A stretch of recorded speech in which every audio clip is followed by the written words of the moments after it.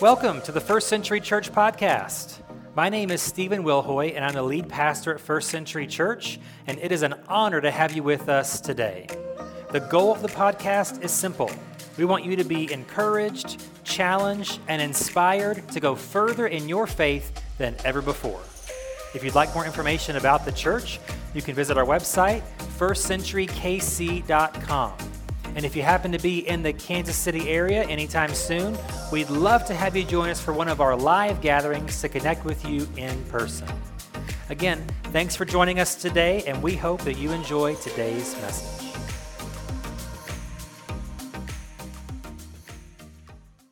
I have a big announcement, though, okay? And it's this. I have invented a new holiday. I know it's a Labor Day, but I've invented a new holiday. So we're in week 5 of our series, Dear Church, and we are looking at the letters of Paul that he wrote to various churches, most of which, the one including today, that he actually started years before, and then he corresponds back and forth with them, and the Holy Spirit inspired many of these letters, and so they are in the Bible and the New Testament, and so we get to read a little bit of what he instructed these churches to do and how he instructed them to go and different messages to them. We get to kind of be in on that information. So I said I invented a new holiday. Really, I didn't. Paul did. And actually, as we'll discover this morning, Paul didn't really invent this new holiday. Really, God invented it from the very beginning. And so today, I want us this weekend to celebrate Spiritual Labor Day. That's the new holiday. I know it's kind of a cheap trick. I just added one word to the holiday for this weekend, but this is a brand new holiday. And what I hope that we see here is what I think on the surface can appear to be a very simple idea, almost so simple that we just don't even think about it most of the time, but it is essential to our faith. So this Spiritual Labor Day is what we're going to explore as we look today at the book of Galatians. So the book of Galatians is written, again, by Paul to various churches that he started in the city or region of Galatia in the Middle East, and we're going to see that they have a big problem that Paul addresses. His main idea in this book addresses a big issue that they have when he hears that things aren't really going too well. Even though he started them strong, they should know what they're doing, they should be just moving right along, but they have an issue, and the issue is the people are believing false teaching. So Paul has to address this issue in many different ways. And so what we're going to start out with here a little bit before we get directly into reading some of Galatians, we in Galatians 3, majority of our time today, is there's 2 equations. One is a false equation that is being taught by different people around the area in those churches. And then the second one is what Paul's trying to get them to understand. So we're going to celebrate, we have to know how to celebrate Spiritual Labor Day in order to celebrate it. So here's the first Galatian equation that we see that is the false teaching that's being taught. Paul addresses this issue. So the thing that's being taught is belief plus obedience equals salvation. This is the main idea that's being taught in these churches that Paul's like, no, that's not how this works. So what's being taught now, it sounds pretty good. It sounds about right, but it's way off. It's actually antithetical to what faith in Christ really is. So what's being taught, again, faith in Jesus, belief, plus obedience to the law equals your salvation. Paul says that's not how this Jesus thing works at all. So he tries to then take apart this idea, false idea, and then rebuild the correct equation to them throughout Galatians, which we'll explore today. So here's the correct equation that we're going to try to drill into our brains, okay? It's not belief plus obedience equals salvation. It is simply belief equals salvation, and that leads to obedience. It almost seems so subtle that it doesn't seem like much of a distinction, but it is a huge distinction, so much so that is all that Galatians is about. It's not that faith plus obedience equals salvation, it's faith equals salvation, which leads to loving obedience to God. Those are 2 big distinctions that we will look at here today. And it's easy, I think, even for us today in our modern Western culture to confuse the 2 or to believe the wrong one altogether. Because our culture today is like, pick yourself up by your bootstraps. I'm a self-made man. I'm a self-made woman. I have control over my destiny. What the decisions that I make matter to the rest of my life. That's how we tend to think about how life works. And so we're tempted to see salvation and our faith in this same way. I have to work to earn this thing. There's no free lunch. There's no giveaways. Okay, God's not the federal government. He's just not going to give you everything for free all the time, right? That's not how it works. But we think that's how we're trained. Even our government works that way. Everything that we do, we have to earn these types of things. Well, that's not how it works at all. And so what Paul does, and we'll get into Galatians 3 in just a second, Paul goes back to the Old Testament to show us how this is so important, why this is so important. He takes great lengths to make this distinction obvious and to show us the importance of this distinction. So he goes back to Genesis. So we're going to read in Galatians 3. I know I said Genesis. We're going to go there too.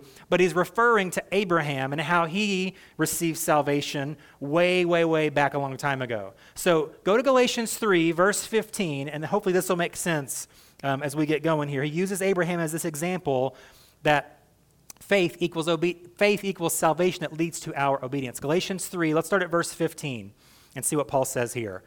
He writes, "Dear brothers and sisters, here's an example from everyday life." So again, for 2.5 chapters, he's been telling the equation in different ways. But he says, let me give you an example that you'll understand. He says, just as no one can set aside or amend an irrevocable agreement, so it is in this case with our faith. God gave the promises to Abraham and his child. And notice that the scripture doesn't say to his children as if it meant many descendants. Rather, it says to his child, and that, of course, means Christ. This is what I'm trying to say. The agreement God made with Abraham could not be canceled 430 years later when God gave the law to Moses. God would be breaking his promise. For if the inheritance could be received by keeping the law, then it would not be the result of accepting God's promise, but God graciously gave it to Abraham as a promise. It seems a bit obscure. We're going to explain that. We'll go back to the original text in Genesis here. But to be able to take this spiritual Labor Day, let's examine Abraham's promise that Paul talks about here in Galatians chapter 3.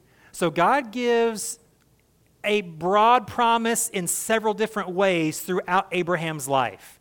At least 4 different times, God gives a promise to Abraham. Now, he words it differently every time, and there are some times where this part is in there, and sometimes that part's not in that way, but the whole overarching thing, the first time that God appears to Abraham, it's in Genesis 12, when Abraham hasn't even worshiped God, doesn't really even maybe know about this God, but God speaks to him anyway, and he promises Abraham a few things.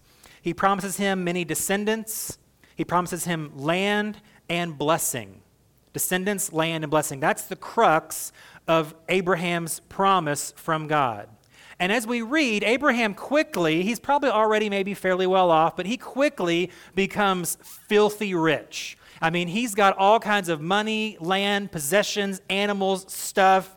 And also at the same time, so this is Genesis 12, and the next chapter, Genesis 13, Abraham's so wealthy, and his nephew, so they're kind of traveling nomads. That's how the people were back in this ancient culture. And so he and his nephew Lot are both filthy rich, so much so that their stuff's getting mixed up with each other. Their servants are starting to fight with each other. It's just not a good situation. So Abraham and Lot decide we've got to split. We got to part ways. This is not going to work. Family Feud is a cool idea maybe in the 2000s or the 1970s, but right now in the 2000s BC, this is not going to work. And so he says, okay, Lot, I will let you have first pick. You look around and you decide what looks best, and you can go have that land, and then I'll take the rest. So Lot takes what he thinks is the best of the best, and he goes off on his way, and Abraham gets everything else. So right after these two men split is now the second time that God re-energizes Abraham with his promise. So let's read this. This is sort of what Paul is alluding to. This is Genesis chapter 13, verses 14 through 17. So it says this: After Lot had gone, the Lord said to Abram, look as far as you can see in every direction, north and south, east and west. I am giving all this land as far as you can see to you and your descendants as a permanent possession. And I will give you so many descendants that like the dust of the earth, they cannot be counted. Go and walk through the land in every direction, for I am giving it to you. Again, this is a reintroduction to the promise that Abraham had already received from God in Genesis 12. God reinforces it here in Genesis 13. And we see the same thing, descendants, land, and blessing. We see that here in Genesis 13. But there are really, we'll look for just a minute here, there are really 3 layers to this promise that we have to kind of peel back to get to what Paul's talking about in Galatians 3. I know you got to travel with me here. It's not like A to B. We got to kind of go all over the place, but hopefully the payoff will be worth it, okay? So there's 3 layers to this promise that we want to work through for just a second. First is the idea of descendants and land. That's the main crux of this promise. And that's where it starts out. All nations of the earth will be blessed through you and your descendants in the land I'm going to give you. And then it takes hundreds and hundreds of years for this to happen. But eventually, Abraham's descendants become a nation called Israel. And they eventually get their own land, their own country. They settle there. And that's part of that. It took hundreds and hundreds of years, but God kept his promise to Abraham. And the people grew in number. And as God promised, they became a blessing to everyone around them. And they did this in several ways. I mean, they built up, all kinds of wealth that they could then be a blessing financially to the region around them, to build up sort of this little desert nothing into what became a flourishing civilization. Really what was the blessing to them was their religious devotion. Built a brand new civilization for this part of the world that blessed them, and still to this day in some way does. So this came true. That's the first layer of this. But remember what we read in Galatians 3 at the beginning. Paul emphasizes that the word that God uses originally in this promise that we see a lot in English translated descendants is not maybe the best English translation, because Paul tells us in Galatians 3 it's not a plural word. So I think the King James probably has it right. It's seed, which even that can be plural, right? But Paul's saying if you look at the exact word that's written there that's given to Abraham, it is a singular word. It's not plural. It's not seeds. It's not seed multiple. It's one. So then that's the second layer of this promise is the descendant of Abraham is obviously Isaac. He has one son of the promise, and that's his seed, right? So and as we know, Isaac is a miracle child. Abraham and Sarah have not been able to have any children, and they are old. They are way past childbearing years, but God still tells them, I'm still going to give you the promise of a descendant. So if you're going to make a nation, you got to have at least one son, okay? You got to start somewhere, but it hasn't happened yet. And we'll get more on this a little bit next week, this sort of process that they go through as we look at another book of the Bible, but it kind of works both ways here. But so Isaac is the child of promise, which is interesting because the promise is given to Abraham, but it's got to come through Isaac. Do you see that? The promise is given to Abraham, but it's got to come through his seed, his descendant, which is why when Isaac is maybe late teen, young man in Genesis 22, when Abraham is willing to sacrifice his only son, the son of promise, that's why that's such a big deal. Because it's not like he has 7 sons, and I can kill this one and have 6 more that are going to fulfill God's promise. No, this is the only one. This is the one we waited for, prayed for, believed for, that God promised for decades. Now we have him, and God, you want me to sacrifice him? It's a big deal. And it's such a big deal that when you read in Hebrews in the New Testament, it tells you the level of Abraham's faith. In Hebrews, it says, Abraham had such great faith to believe God's promise that he was willing to obey God's command to sacrifice the child of the promise because he knew that because God would always keep his promise, he would raise his son back from the dead if he had to in order to keep his promise. Abraham believed, he had that kind of crazy faith to believe that if I obey what God's wanting me to do here by faith, that he can do what cannot be done in order to still keep his promise. It's a big deal. So that's the second layer here is Isaac, right? He's the seed, he's the descendant, right? But Paul says, no, there's one more layer to peel back here. He's saying, think further out than the next generation. Think further out than Abraham's son, his literal descendant. He's saying, think a couple thousand years out further. Paul says, no, the singular seed that was promised to Abraham was in fact Jesus Christ. That's the third and final and true layer of this promise given to Abraham. Paul says that Jesus is the true, full, final child of promise. Jesus is the true, full, final fulfillment of God's promise to Abraham. So he's saying, yes, Isaac was the child of promise, and yes, he was a miracle, and yes, that's how God came through as he told Abraham he would, but really, Isaac was pointing to someone way out into the future, ultimately. And what he's saying, and every time he brings up Abraham in any of his letters or in the New Testament anywhere, they always see this. That's not obvious when you read the story of Abraham. They see Abraham was always somehow by faith looking even past his own descendant to an ultimate one who would come, Jesus. I don't know if Abraham even really knew that. I don't know if he maybe had this weird thought, like there's something cosmic here. There's something bigger than this. God's promise has got to be bigger than just land and descendants and money. And it was. It's a spiritual promise that God gave to Abraham that wouldn't. So you think that waiting 400 or 500 years for the physical promise to come is a long time? Abraham and his descendants had to wait over 2,000 years for the full and final promise to come in God's Son, in Jesus Christ. And that's what Paul says is going on here. And let me just do a quick aside. I think that what this reveals, we've talked about this kind of theme before, this reveals really the power of the Bible, the power of Scripture. There is a constant theme all the way from beginning to end. That's part of what we're trying to do this year as we go through the Bible is see there are common threads and themes that go together. You don't just, there's a total different block here and it doesn't go with that. No, that it all fits together. There's this, phrase that's kind of famous, and it's the Old Testament is the New Testament concealed, and the New Testament is the Old Testament revealed. That's the beauty of the New Testament. It's not that, as we'll get to, it's not that it replaces the Old Testament. It's not just that we just need the the New Testament. It's that they still, even now, work together. Paul, who's writing the New Testament, even though he doesn't maybe know that, he's writing this, and all he's got to go on is the Old. There's no Old Testament with him. It's just the Testament, right? It's just the Bible. It's the Scripture.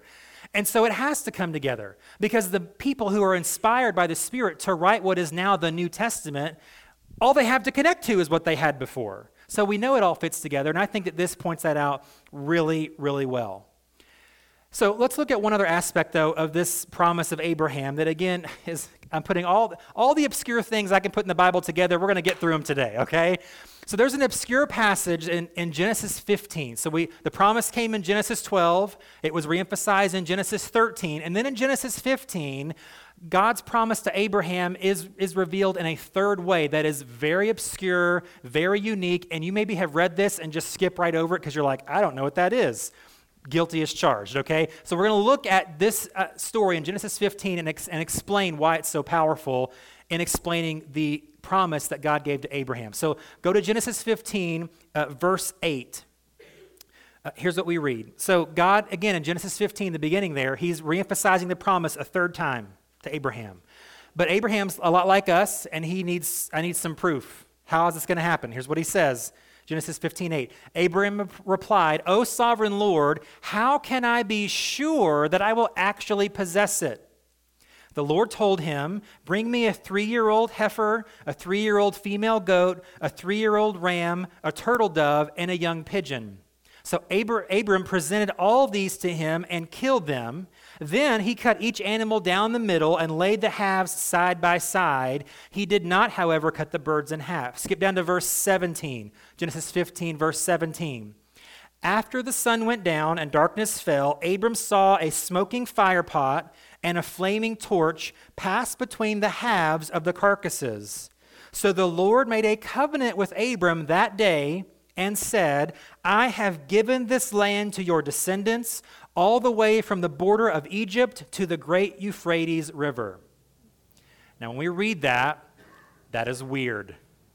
We read that today, we're like, that good for Abram.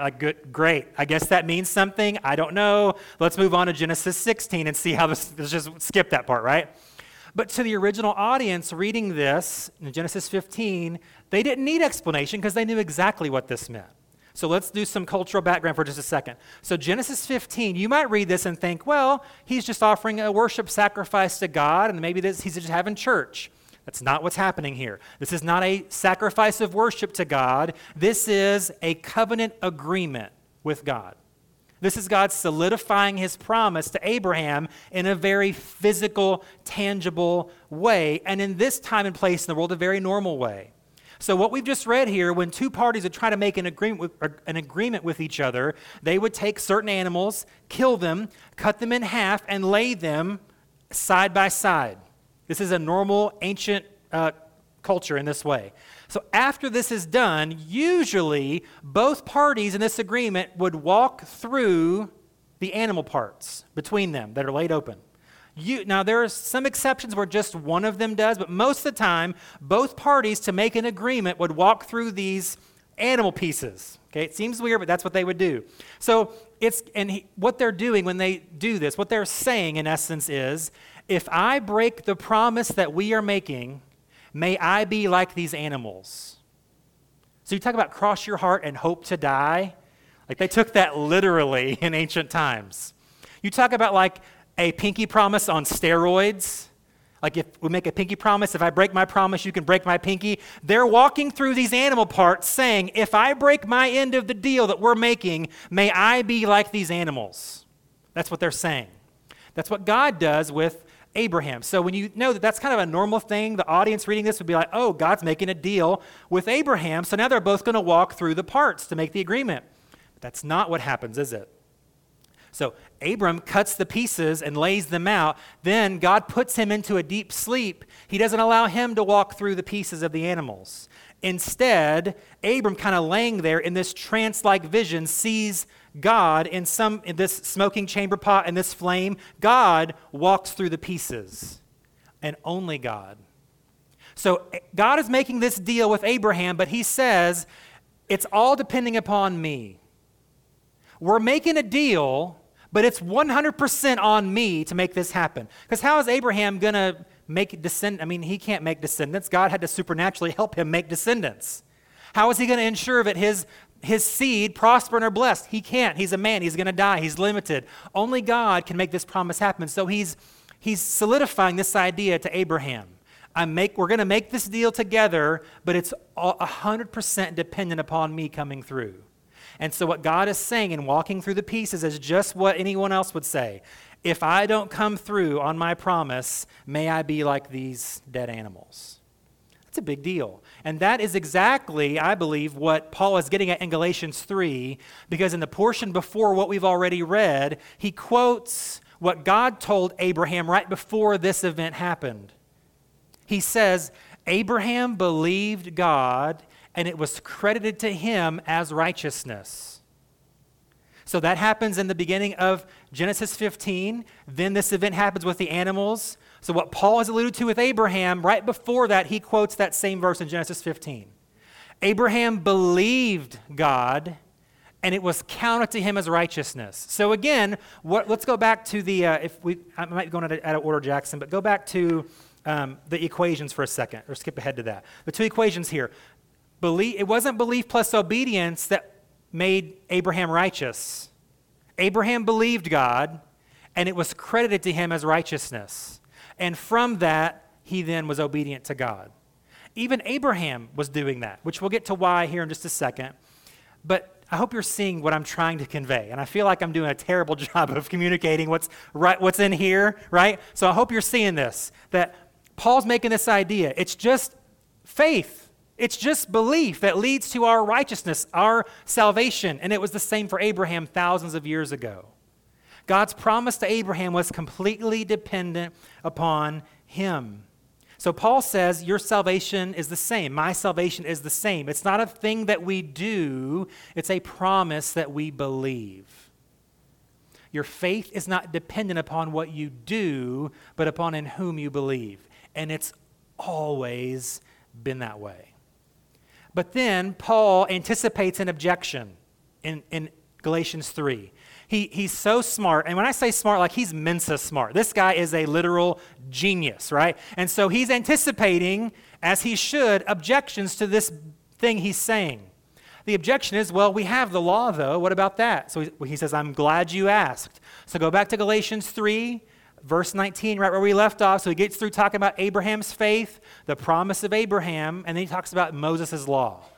So Galatians 3:19, Paul says, why then was the law given? He answers his own question. It was given alongside the promise to show people their sins.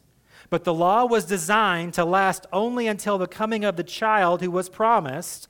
God gave his law through angels to Moses, who was the mediator between God and the people. Now, a mediator is helpful if more than one party must reach an agreement. But remember, there was not two parties walking through the pieces with Abraham, just the one. So he says, but God, who is one, did not use a mediator when he gave his promise to Abraham. So then he asks another question. Is there a conflict then between God's law and God's promises? What does he say? Absolutely not. It's the same question that we ask a lot today. Why do we need the Old Testament? Why do we have to do any of that? So we ask that question. Is there a conflict then between God's law and God's promises? Absolutely not. If the law could give us new life, we could be made right with God by obeying it. But the scriptures declare that we are all prisoners of sin, so we receive God's promise of freedom only by believing in Jesus Christ. Is Paul saying, throw the law out completely? It's not what he's saying. He even answers his own question just to make sure that we don't fill in the wrong question on the answer sheet in the Bible. No. Paul is saying instead, the law points to the promise. They're not in conflict with each other. They are in concert with each other. The law points back to the promise.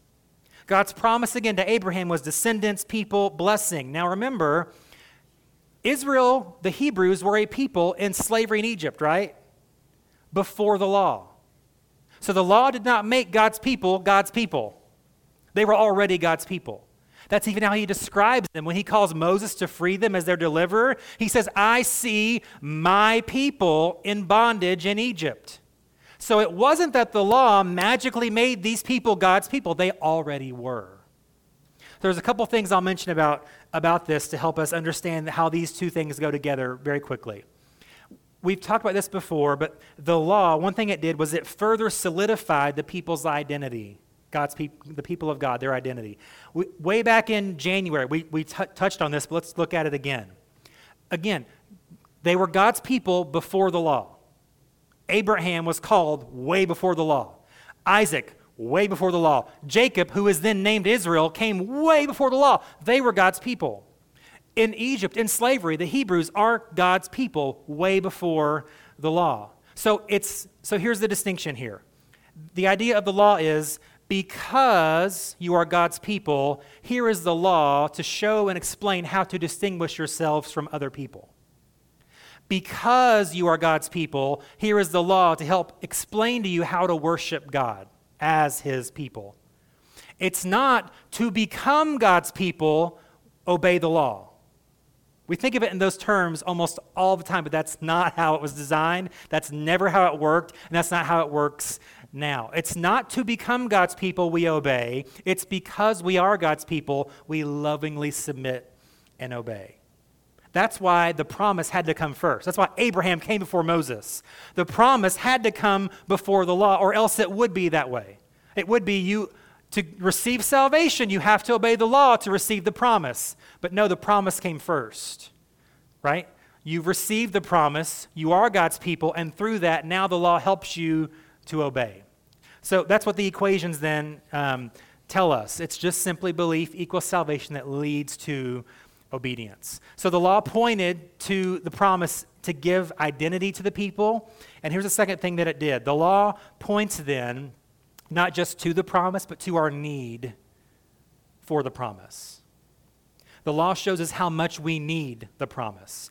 We'll look at a couple scriptures really quickly, 2 from Galatians, 1 from Romans 3. I'm just going to read them very quickly, and we're going to see a theme here to flesh that out. The law points to our need of the promise from God. So Galatians 3:22, Paul writes, "But the scriptures declare that we are all prisoners of sin, so we receive God's promise of freedom only by believing in Jesus Christ."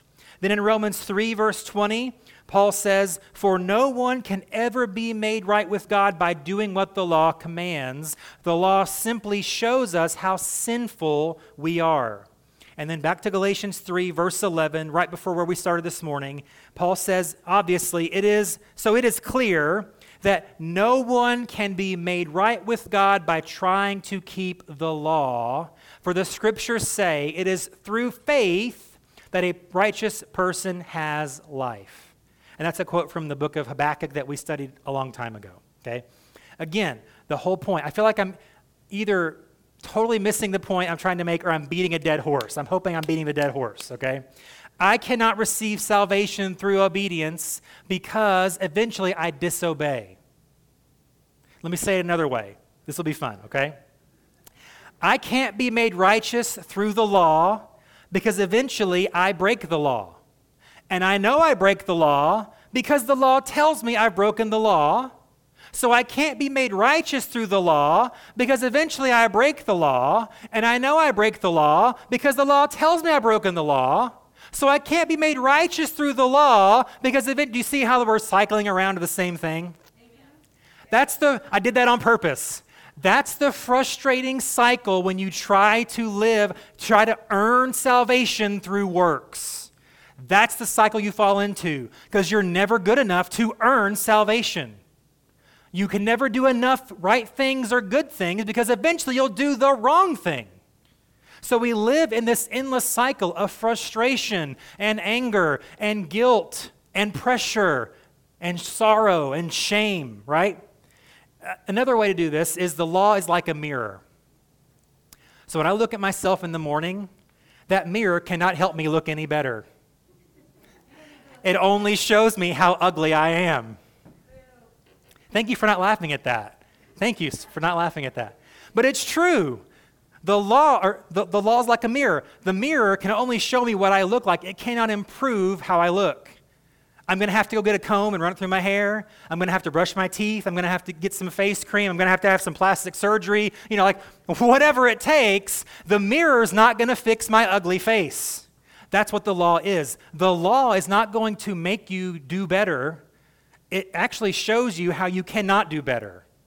That's why there's so many laws. That's why they're so strict sometimes. That's why there's sacrifices built into the law of God in the Old Testament, because God knows I've got to build in how to temporarily forgive them for breaking the law that they're trying to keep. So it's built into the system. The law shows why we need the promise, which is grace. The law shows how much we need to rely on the promise of God. So if my hope is in the law, I'm doomed. If my hope is in obedience, that's never enough. Because if I'm going to go off that standard, it's got to be not just obedience, but perfection. If I'm going to try to live according to the law, I can't make any mistakes ever. That's the standard. So instead, I have to live in the promise of God, that is grace in my life. Simply faith in Him. If my hope is in the law, I'm doomed. Good works aren't enough. Being a good moral person is not enough. And I'm doomed if I live that way. It's belief plus obedience equals salvation. That's not the way to live. But if my hope is in the promise of God, faith alone through Christ alone, His death on the cross in my place for my sin, that then makes me right with God, not my good works, not my adherence to all the rules, not being a good person, but my faith in Christ alone. If that's where my hope is, then I receive salvation. My faith, my salvation leads me then, as the second equation shows, to then want to lovingly submit and obey to God. I'm not earning God's salvation by obeying Him, but because I've been given salvation through Christ, because Jesus walked through the pieces by dying. As remember, if I don't keep my end of the bargain, may I be as these animals. Well, God kept his end of the bargain and still was like the animals. He sacrificed himself for our sin. That's what this whole plan has always been about. And here's the good news as we close. As I try to obey God in this life of faith, I'm eventually going to fail. Okay? When you try to live this life of obedience to God through faith, eventually you will fail. However, the good news is, instead, when I see it the right way, okay, instead of crushing me when I fail and leading me on an endless cycle of shame and regret for what I didn't do and what I can't do, instead, if I live by the promise, then when I fail, it corrects me and leads me back to the promise keeper and reminds me of what he has done. He knows you're going to fail. He knows it's built into the system. So that's why Christ, being the perfect, sinless, spotless Lamb of God, taking on our sin and shame, frees us from our sin and shame. So I don't have to earn, to work for, to receive salvation. I receive it as a promise, as a gift, and from that flows obedience. So I hope that you enjoy your Labor Day. And I hope that you enjoy your spiritual Labor Day, not just this weekend, not just every weekend, but every day for the rest of your life.